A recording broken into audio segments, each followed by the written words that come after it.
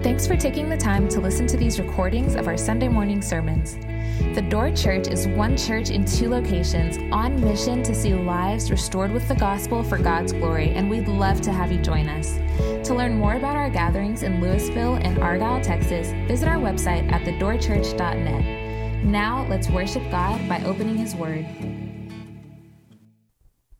All right, good morning, everybody. Welcome to the Door Church. If you're new here, my name is Drayton Shanks. I'm the Lewisville campus pastor, and just so thankful that you're all here with us today. We're going to continue our Advent series, so if you have your Bible, I'd love for you to grab it. If you don't have one, there should be one under the seat in front of you. We're going to pick up really just where we left off last week. So if you were here with us last week, we started in John chapter 1, so that's where you can turn your Bible. John chapter 1. Last week we did verses 1 through 11. Today we're going to camp out in verses 12 and 13. Now the title of today's sermon is You Must Receive the Gift. You must receive the gift. John chapter 1, verses 12 through 13. I'm actually going to read, starting in verse 1, just to recap where we were last week. So John chapter 1, 1 through 13. God's word says, "In the beginning was the Word, and the Word was with God, and the Word was God." So if you heard last week, the Word, that's Jesus. It's talking about Jesus. In the beginning was Jesus, and Jesus was with God, and Jesus was God. He was in the beginning with God. All things were made through him, and without him was not anything made that was made. In him was life, and the life was the light of men. The light shines in the darkness, and the darkness has not overcome it. There was a man sent from God whose name was John. He came as a witness to bear witness about the light, that all might believe through him. He was not the light, but came to bear witness about the light. The true light, which gives light to everyone, was coming into the world. He was in the world, and the world was made through him, yet the world did not know him. He came to his people, and his own people did not receive him. But to all who did receive him, who believed in his name, he gave the right to become children of God, who were born not of blood, nor of the will of the flesh, nor of the will of man, but of God. Pray with me. God, thank you so much for this morning. God, we thank you for your word. We thank you for the gift that all of us are sitting here this morning. God, I pray that you would demand our attention, that you would block out anything that is distracting us that is not you, that you would speak to us, Father, that we would receive the gift of Jesus Christ this morning and worship you, that you would stir affections in our hearts, that you would change us. God, we cannot do that, and we desperately need your help, so we're asking that you would move in these ways. In Jesus' name we pray. Amen. So last week we read verses 1 through 11. Today, like I said, we're going to be really camping out in 12 and 13. But just to kind of recap last week, the title of the sermon was What Life is Really About. And it's really all about Jesus. Jesus came, he was born, he took on flesh and blood to live for you and me. He died the death that we deserve and rose again. And we looked at just the beauty of Christ, this amazing gift of Christ, the coming of Christ.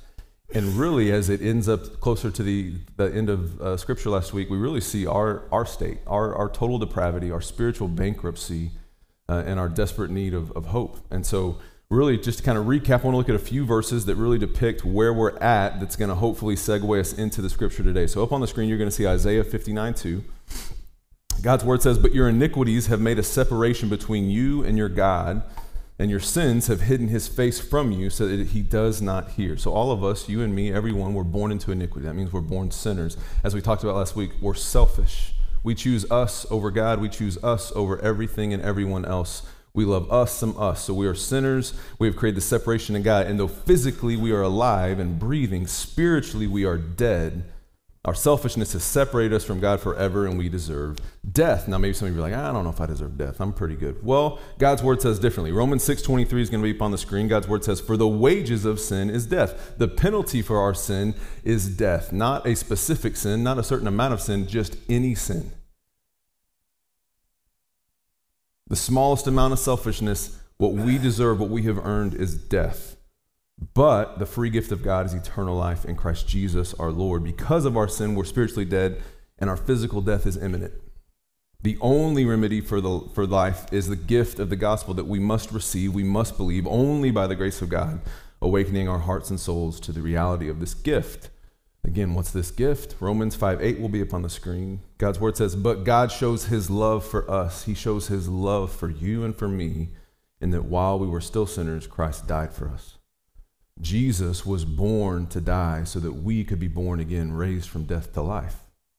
The light of Jesus Christ is life for all mankind. The true light came into the world that he made. That's what it says in verse 3 here in chapter 1.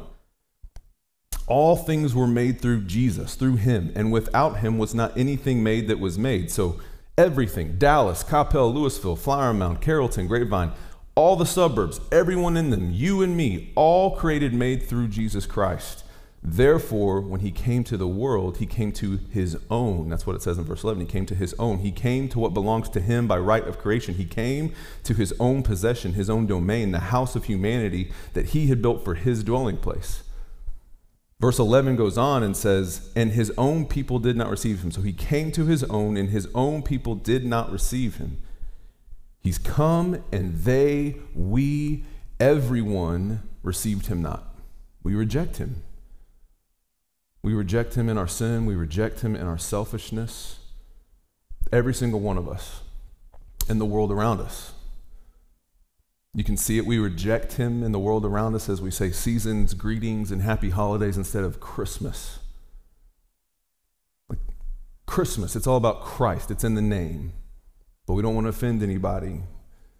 So we reject him by saying certain things. We reject him in the way that it's so selfish. In the secular marketing, it's exploiting the Savior's birthday. How selfish is that? Like really, if you think about it, we take Jesus Christ, the Son of God, and we exploit his birth because we're selfish and we're jacked up. We reject him in public schools because we're not supposed to talk about him because we don't want to make anybody upset. We reject him in public speeches when we don't say anything at all about him because we don't want anyone to be offended, so we don't say anything at all. We try and please all by not saying anything. He came to his own, and his own received him not. John 3:19 through 20 will be up on the screen. God's word says, and this is the judgment. The light has come into the world, and the people loved the darkness rather than the light because their works were evil. For everyone who does wicked things hates the light and does not come to the light, lest his works should be exposed. The light came to his own, and his own were in love with the dark and with self. That's you and me. So we did not receive the light. And that's heavy. It's not super uplifting, but I hope that God would allow us to see that, believe that, confess that today, that we are sinners, we're selfish, and this is what we deserve. This is us without Christ. And then today in verse 12 and 13, we get this amazing invitation. There's this amazing but in verse 12. But to all who did receive him, who believed in his name, he gave the right to become children of God, who were born not of blood, nor of the will of flesh, nor of the will of man, but of God. This means that those who reject the light are not the children of God. God is not everybody's father. Now God created everybody. He's the creator. We're creation, so we belong to him, but he is not everybody's father. See, Jesus said in John 8:42, if God were your father, you would love me. God is not everyone's father, and the test of who your father is whether you love his son. Verse 12 and 13 are so important because they tell us how we may become children of God. It's the adoption process here in 12 and 13. It's how we go from slaves to sin to sons and daughters of God, adopted into his family forever. And I want us all to consider this question this morning. Not everyone is a child of God, am I? I want you to ask yourself that right now. Not everyone is a child of God, am I? For some of you, you may be like, I'm not a child of God. I don't believe in God. And I pray by his grace, he would awaken your soul to the love of Christ this morning and you would receive that gift. Some of you have asked a question. You're offended that I'm even asking you to ask that question. Why would I ask that? Of course I'm a child of God. Don't ask me to ask myself that. Why are you so offended? Why are you so offended and bothered to ask that question? And some of you know by God's grace you are a child. Man, I pray that would just stir our affection this morning, that we would grow in him, that our praise would more belong to him and not self as we ask ourselves this morning, because the difference it makes is John 8:34 through 36 will be up on the screen. This is Jesus answered them. Jesus saying, truly, truly, I say to you, everyone who practices sin is a slave to sin. The slave does not remain in the house forever. The son remains forever. So if the Son sets you free, you will be free indeed. In other words, if we will not be children, we will be slaves. We are slaves to our sin. We're in bondage to our sin, and we can't do anything about it. We're spiritually hopeless. We have no power to break those chains. The slave does not remain in the house forever. The children do. What is at stake in becoming a child of God is eternal life. Life with God forever. That's what's at stake. So we ask ourselves the question, not everyone is a child of God, am I? And also, not everyone will have eternal life, will I? And so we turn to verses 12 and 13 for the all-important answer to the question, how do you become a child of God? What would have to happen this morning to make you a child of God? And if you are a child of God, do you understand how you became one? Can you, by the Spirit of God, lead another person into the Father's family? We really see two conditions here in verse 12 to becoming a child of God: receiving and believing. Receiving Jesus and believing Jesus. So we're going to look at those two things. First, receiving Jesus. Receiving Jesus means that when Jesus offers himself to you, you receive and welcome him into your life for who and what he is, on his terms and not yours. So if Jesus comes to you as Savior, you receive and you welcome his salvation. If Jesus comes to you as leader, you receive and welcome his leadership. If Jesus comes to you as provider, you receive and welcome all of his provision. If he comes to you as counselor, you receive and welcome his counsel. If he comes to you as protector, you receive and welcome all of his protection. If he comes to you as authority, you receive and welcome all of his authority in your life. And if he comes and presents himself to you as king, you receive and welcome his rule over your entire life. And you receive the greatest gift that we could ever receive, the only gift that actually matters, Jesus Christ. See, when we receive Christ, we're rejecting everything else. That's what receiving Christ is. When we receive, we reject. That's what repentance is. To receive Jesus, you reject everything and everyone. So that's what we talk about repentance. We turn from sin and self and the world, and we turn to Christ, and we receive him as the greatest gift, as our Savior, as our Lord, our King, our only hope. We cannot receive Christ and maintain all of our sin in this world and in this other life. See, we're born again in Jesus Christ. He's not an addition. He's a new way of life. See, I think too often we treat him as like the extra spot on our cafeteria tray. And what I mean by that is, so go to your favorite cafeteria, whether that's like Highland Park cafeteria, Luby's, Furs, whatever your jam is, right? You got your cafeteria tray. You're going through the line. I'll take the chicken fried steak.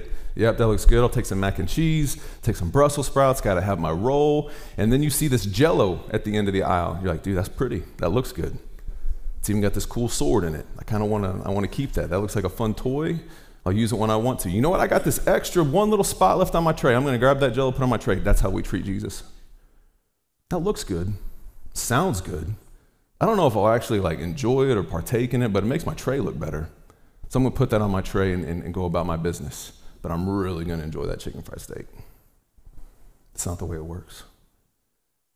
When Jesus presents to you the gift of salvation, you throw that tray away forever. You're given a new tray, and it has one spot, and that one spot belongs to Jesus and Jesus alone. And that's now your life. Because he makes you aware that all that sin and world doesn't bring life. It's not good. It's like when you realize you're allergic to something that brings you death. You don't partake in it anymore. And then as you begin to partake in actually things that bring life and hope and peace and guidance, you start to look different. You start to sleep different.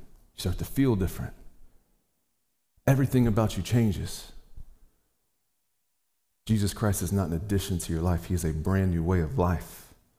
Receiving Jesus means taking Jesus into your life for who he is and what he is. It does not mean it's some kind of amicable coexistence with Christ who makes no claims in your life, as though he can stay at your house as long as he doesn't play his music too loud.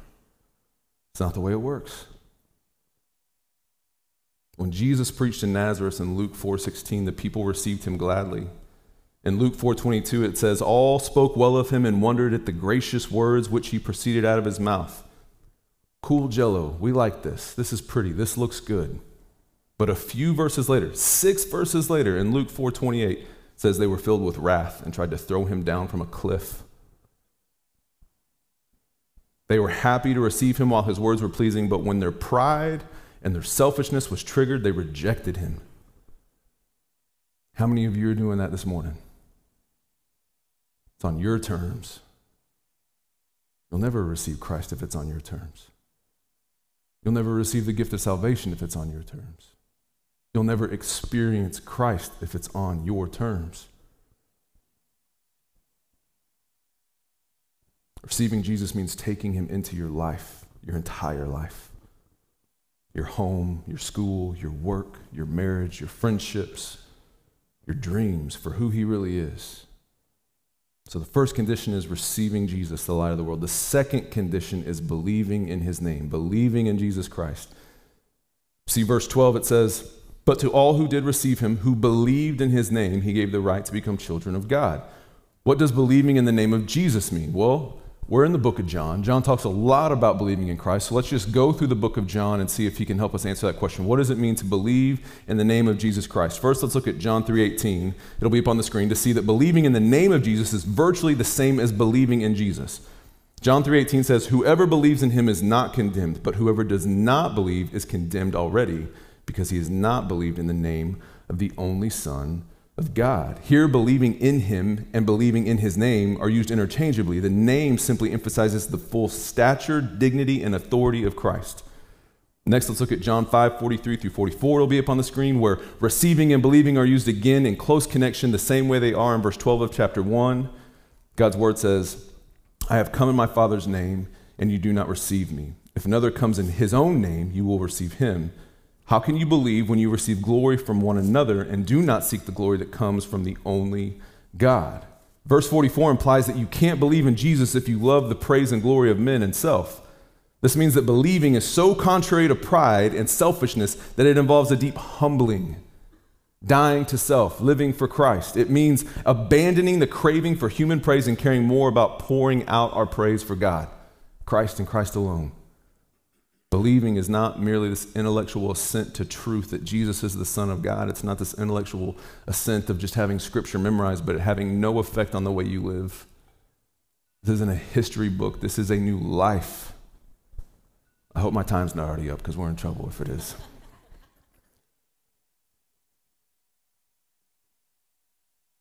It's amazing.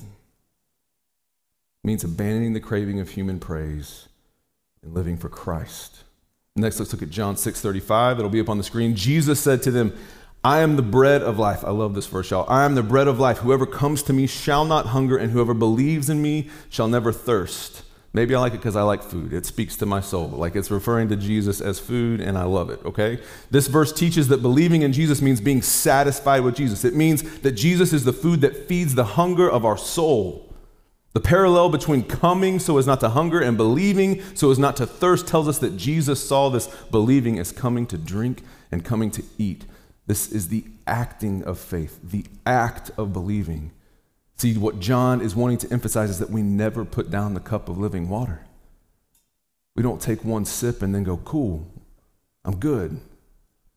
No, we never put down the cup of living water as though we've had enough. We never lay aside the loaf of heaven's bread as though we're stuffed. Believing doesn't do that. Believing is receiving constantly, coming constantly.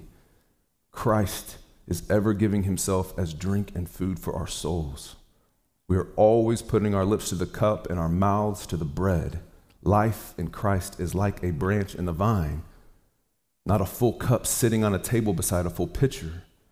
John 15:5 will be up on the screen. God's word says, "I am the vine." This is Jesus talking. "I am the vine, you are the branches. Whoever abides in me and I in him, he it is that bears much fruit.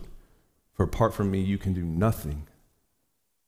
Believing is what a branch does in the vine. It drinks, it eats, it never stops, it abides forever.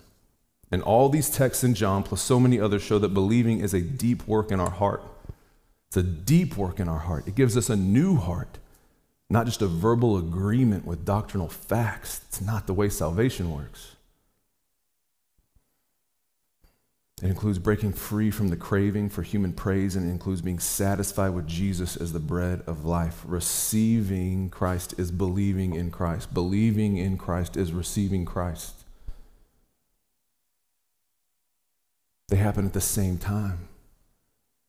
It's like when you open your eyes. As soon as your eyes are open, the light floods in and you see new. That's what happens when you receive Christ. You believe in Christ. And when you believe in Christ, you've received Christ. So that we can be born again. John 3:6 says this, it'll be up on the screen. That which is born of the flesh is flesh, and that which is born of the Spirit is spirit. We are all spiritually dead before new birth. And I know I've said that a lot this morning, but it's true. Like, we need to come to terms with the fact that if you have not received Jesus Christ, if you have not received the gift of Christ, you are spiritually dead. I don't feel dead. Your spirit is dead. You have a heart of stone. You will spend eternity apart from God. You will receive the full wrath of judgment on the day that you breathe your last breath. We are all sinners. We need to be born again. We need spiritual life. That's what God does for us according to this scripture. In verse 13, without any help from us. Verse 13 says, not of the will of flesh, nor of the will of man, but of God. We are born of God by a free act of sovereign grace. You cannot save yourself. I cannot save myself. I can't save you. You can't save me. I wish I could save my 3 sons. I can't save them. Their mom can't save them. No one can save them except God through the gift of Christ and the power of the Holy Spirit. It is the will of God, not of anything else. It doesn't matter what family you were born into. It doesn't matter what church you go to. The only hope you have is the will of God interceding in your life and presenting to you the gift of Christ and giving you belief to receive it. He chooses us before we choose him, and he obliterates all the obstacles in our way. See, between us and God and eternal life, there's some great obstacles, specifically 2. One is that we are spiritually lifeless and dead, and the other is that we are sinfully corrupt and guilty. And we cannot inherit life as children of God if we are dead and if we are guilty. But God so loved us that he did 2 things. First, he sent his Spirit to cause us to be born again, awaken our souls, illuminate Scripture, allow us to believe, and make us pass from death to life. And so he overcomes that first obstacle. And then secondly, in perfect harmony with the work of his Spirit, God sent his Son, Jesus Christ, to die for your sin and my sin and remove the guilt of all who believe in him. So the moment we receive the gift of Christ and believe in him, even though we are sinners, we are authorized in him to claim the inheritance of the children of God. So the second obstacle is removed. Jesus was born so you could be born of God. Jesus was born to die so that you and I may be forgiven and live now and forevermore as heirs to God the Father. As we receive the gift of Jesus Christ, you are now an heir of God. What belongs to Christ belongs to us. We will inherit the new heavens and new earth, and we will live in perfect harmony with God. And we cannot fathom how amazing that will be. We cannot imagine how rich that will be. We cannot fathom it. We can try. That's the gift that we receive. There is hope for us because there's hope in the manger. There's hope for you and me in the manger because Jesus was born. And he took on the cross for you and me and paid for all of our sin and removed all of our shame. And he died for you.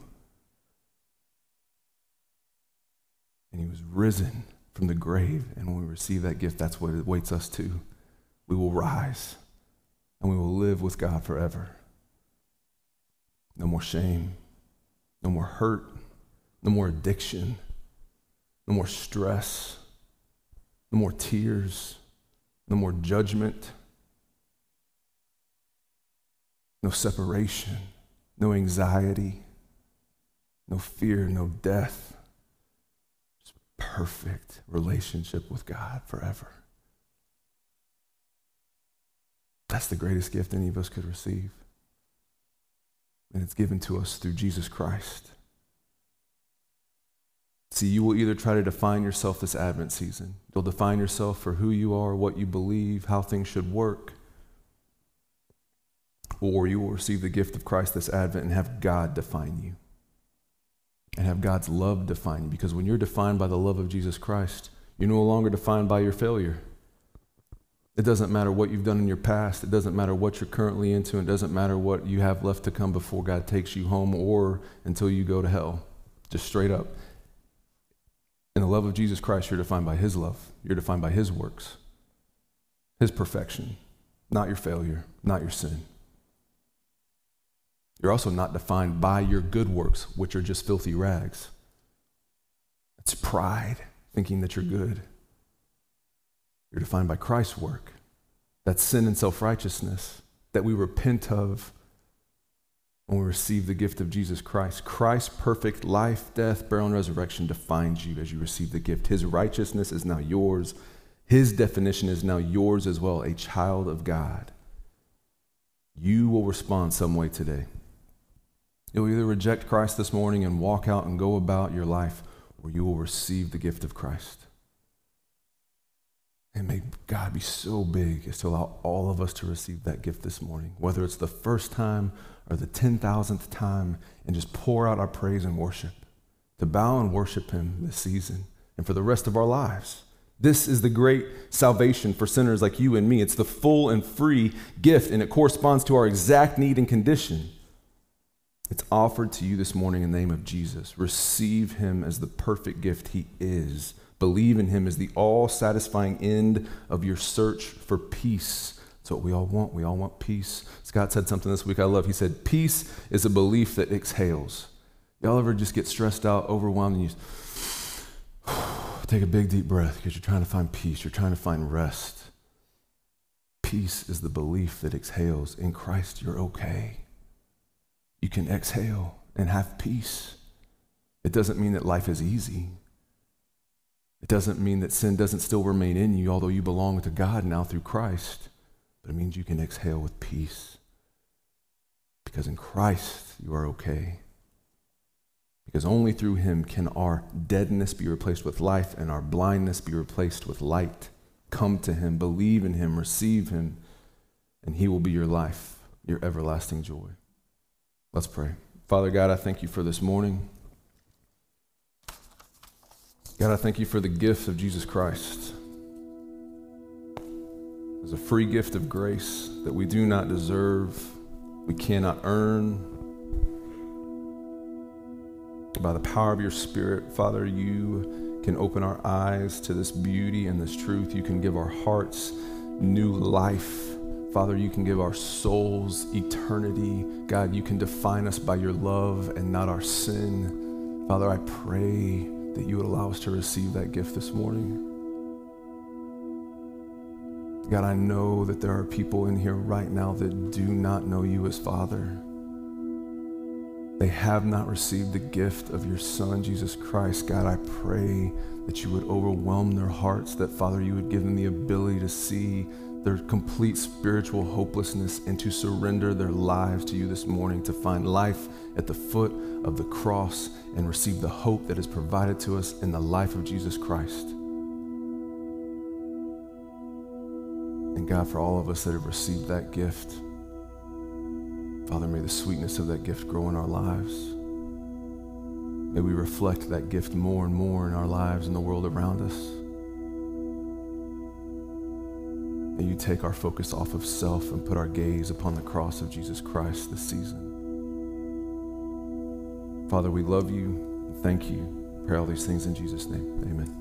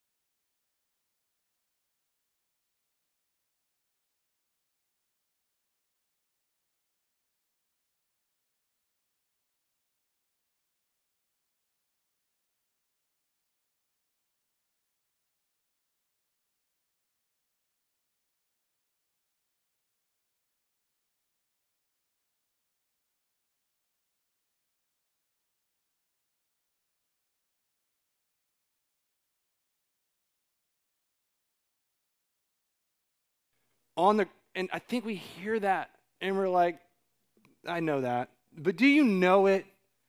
On the cross, he said, my God, why have you forsaken me? The loving relationship we had with the Father forever, for eternity, was snuffed out. And the anguish and pain that he had is incredible. Now, why did he lay down his life? To bring you that love. Because you should have been rejected. You should have lost love. But he lost his love to bring you love. There's no greater anguish than God had on the cross. Why did he do it? Because you're worth it to him. Until you understand that great love, you'll never be satisfied in the world.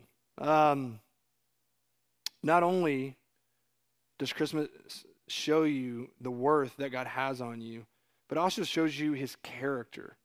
You know, we are made to receive God's love and to love other people before ourselves. In our sin nature, we think about ourselves and we use people. That's not God's design. But Jesus, in the ultimate act of selflessness and sacrifice, considering you before himself on all respects, can save us from our sin nature and put a loving heart into us.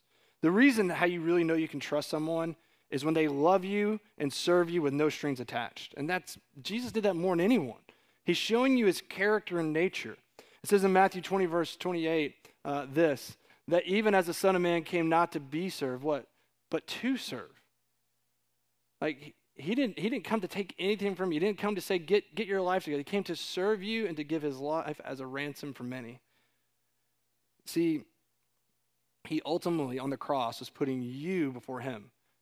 Taking on darkness, he's taking on sin, he's taking on the wrath of God. Why? Because he loves you, and he wants you to trust and know him. It's the greatest sacrifice to bring you out of your selfishness, to experience the love of God that comes in the person of Jesus Christ. Jesus is the light of the world. He's the love of the world. The question, have you received it? Have you sat under it? See, this kindness will melt your heart. Now, the kindness of Christmas, if you let it, will melt your heart. No one will ever love you that way. No one. Has the light and the love of Jesus Christ dawned on your heart? Because that's what it's like. When you experience it, there's beauty and an okayness and a peace that Jesus, as you experience him, it's like light starts to flood into your heart where you never experienced it. And it rises as a sun, has a noonday, and it starts to change you, and it melts you from the inside out. So as you drive around, don't go through the motion. I want you to look at all the lights everywhere and say, man, Jesus came. Why? To bring light into darkness. Where's that darkness? My dark heart. I want you to think about light equals love, and think about this Christmas season that Jesus loves you. Jesus loves you. That Jesus, he came for you, and Jesus died for you. This is so beautiful. If you allow it to flood your dark heart, don't miss it. Let's pray. God, I pray that you would help us respond by faith. I pray that we consider just the text, that the way you communicate, that you've come down to bring us love, to change our dark hearts, to experience your love. We just receive it.